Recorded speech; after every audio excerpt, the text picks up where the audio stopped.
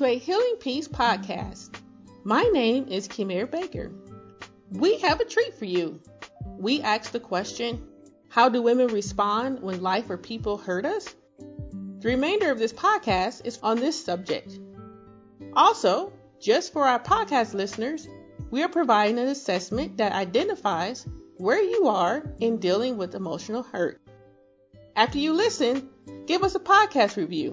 Take a picture of it and email it to free@ahealingpeace.com with the subject review. Once we receive your email, we will send you a link for the assessment. Let's get started.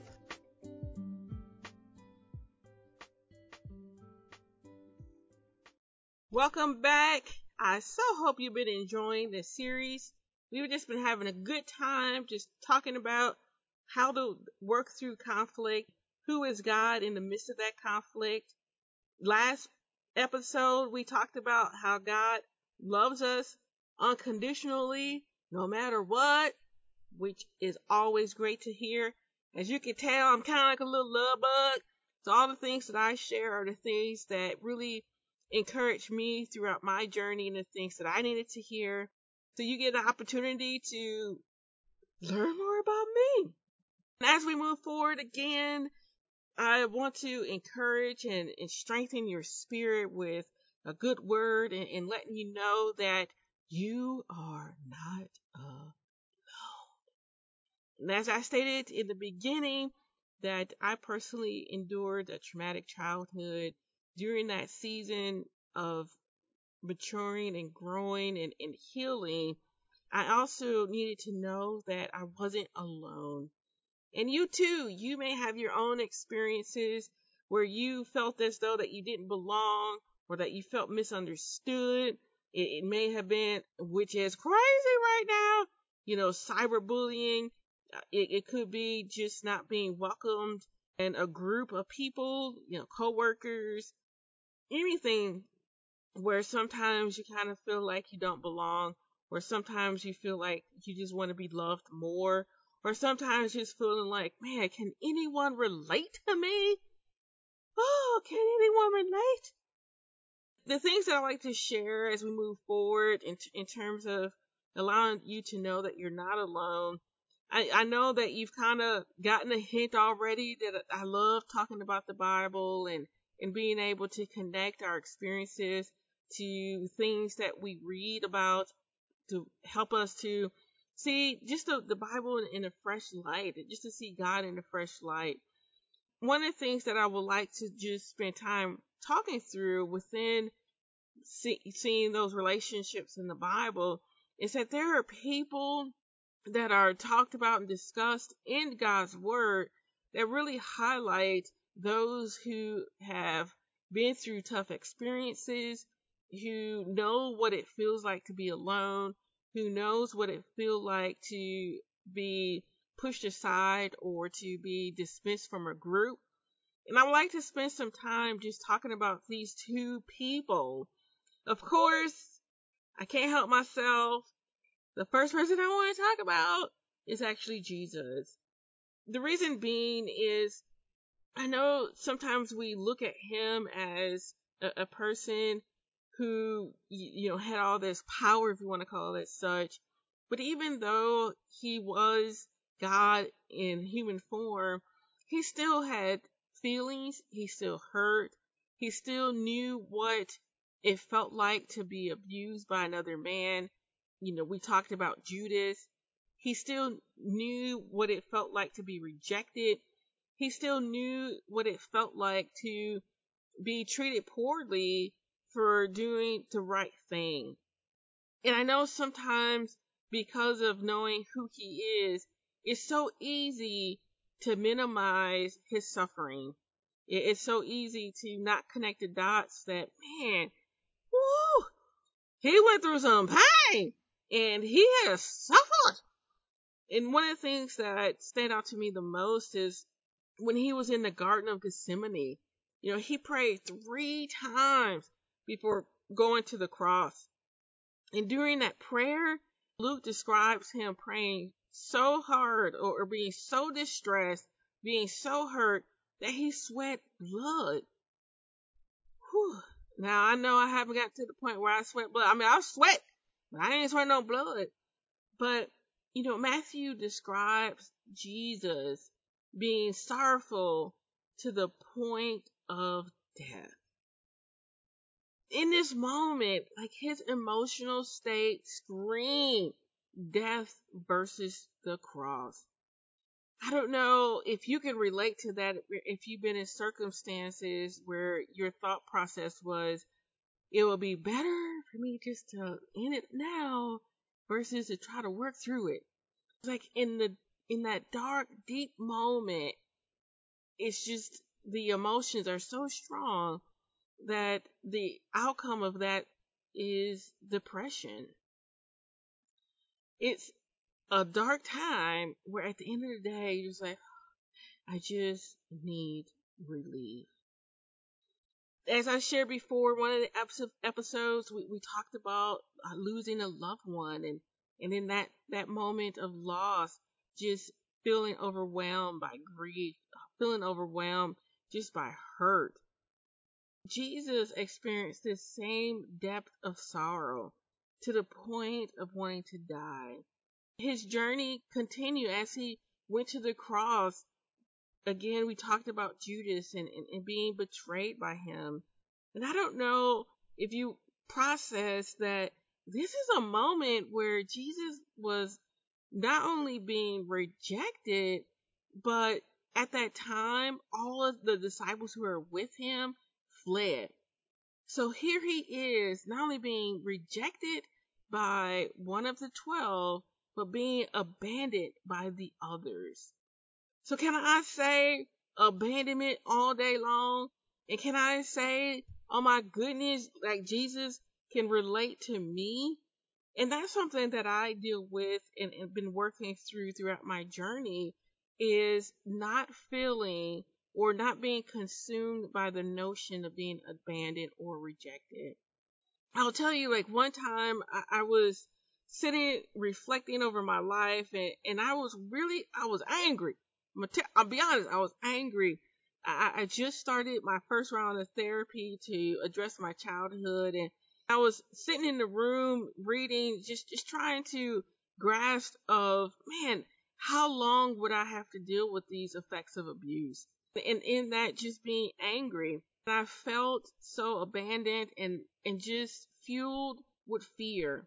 As I was reading the Bible, trying to calm myself down, trying to just have more of a better understanding and comfort myself, if you want to call it, I remember reading about Jesus going to the cross and Judas betraying him and the disciples fleeing. And as I was reading, I just bawled. I just cried. I mean, I cried because it was for the first time. And I know I've read this passage many, many times, but this was the first time where it sunk in that Jesus knew how I felt. That Jesus actually had the same experiences. He knew what it felt like to be rejected, abandoned, and betrayed by those he cared about. For the first time, my eyes and my heart were open to see Jesus' affliction. As I said before, sometimes it's difficult to connect the dots. For this time, this moment in my life, those dots were being connected. Usually, I just skip to the resurrection, ability to have my sins forgiveness, and the ability to have a relationship with God. And I too fall in that trap of, well, Jesus is a deity. All he had to do was just touch himself. He could heal himself. I mean, of course, he didn't do that, but those thoughts run through my head. But I completely disregarded the anguish of Jesus in the Garden of Gethsemane. I didn't connect the dots to his suffering. In that moment, as I said before, I just began to cry because, again, he understood my pain. He understood my hurt. I'll tell you what, you guys, I bonded with Jesus that day. I got to the place, and I was just like, man, at least one person understands me. Then there's another person in the Bible who understands me. That is Paul. I know I talked about in the previous episode about being removed from being a youth leader. I talked about how I felt attacked by my fellow believers. In my case, my attack came from the form of not being considered good enough. For yourselves, you may have endured some form of emotional pain from a fellow believer. Like you and me, Paul was a fellow believer. And if you didn't know Paul, if you don't know who he is, Paul is a bad dude. He pretty much wrote most of the New Testament and started most of the churches in the New Testament. Paul truly was a man on fire. He too experienced conflict from fellow believers. When he was in Corinthian, the church there, they didn't believe that he was apostle. The apostle is just the one of 12, the people who were actually with Jesus or seeing Jesus. The church members there, they were like, you don't even look like one of them. How you gonna be an apostle? And they mocked him. They treated him so poorly. They treated him like an offender. He eventually left Corinth. While he left, he talked about how he had anguish of a heart, that he felt afflicted because of how he was treated. He refers to being with them as painful. He wrote to the church leaders requesting to take action against the person who mocked him and treated him so poorly. Again, when I read this, I was like, okay, someone else knows what it feels like to be treated poorly, to be attacked even. And in both cases with Jesus and Paul, I mean, these are what you call superheroes of the faith, if you want it to be. But they are believers who experience hurt from other believers. They experience pain from people.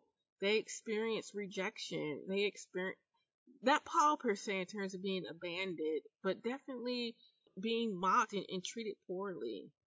I'll tell you that as I look through these two superheroes of the faith and seeing how they were treated, it allows me to see that no matter what, we too are going to experience conflict or have affliction. And why is that? Because we're in a fallen world. Unfortunately, that's just the outcome of where we are. And then, in the Bible, it also talks about in 1 Peter 4 that we will suffer like Christ in this world. That we will go through things that will produce much harm, much hurt. But it also states that when we do, like, our faith will help us to not only share in Christ's sufferings, but that we will be able to overcome what we experience. That God is there with us to provide provision throughout the journey.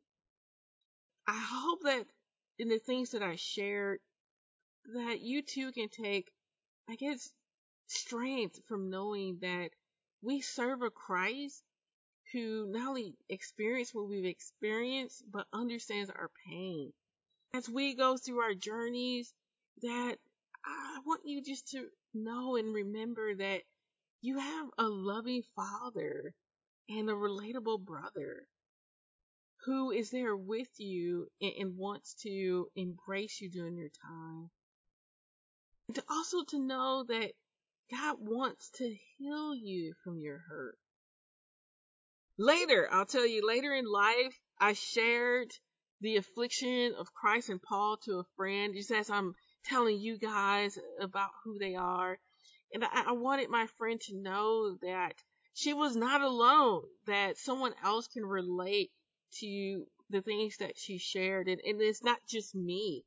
And as I was sharing those things, she kind of, pushed my comments aside. She kind of ignored them. I'll tell you, I did. I became just a little bit angry, a little bit frustrated because I wanted her so desperately to know that she wasn't by herself. Even though I was really frustrated, God reminded me that it took me 12 years.